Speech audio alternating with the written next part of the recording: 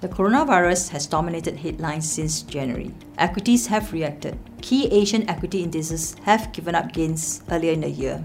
Most are now in negative territories. Tourism, hospitality, and the retail sector bore the brunt of the selling pressure, and this fallout could reach other segments of the economy. Supply chain is being disrupted due to factory closure, transportation limitation, and employees staying away from work.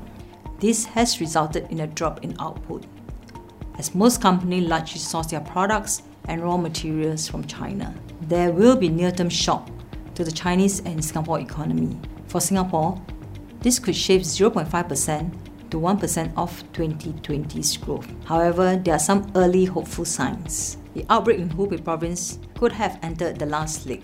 More patients are being identified and the recovery rate is also improving. Low fatality rate outside Hubei province has stabilized at around 0.2%. However, the situation is still evolving and there's no certainty when the outbreak will peak. As such, we cannot lower our guard at the moment. We expect first quarter and second quarter corporate earnings to be impacted. Our preference is for domestically defensive sectors, including telecommunication and high-yield stocks. E-commerce and online entertainment company should also see higher activities during this period. Healthcare stocks are likely to be further re-rated upwards. Our advice for now is to stay calm, stay healthy, and stay safe.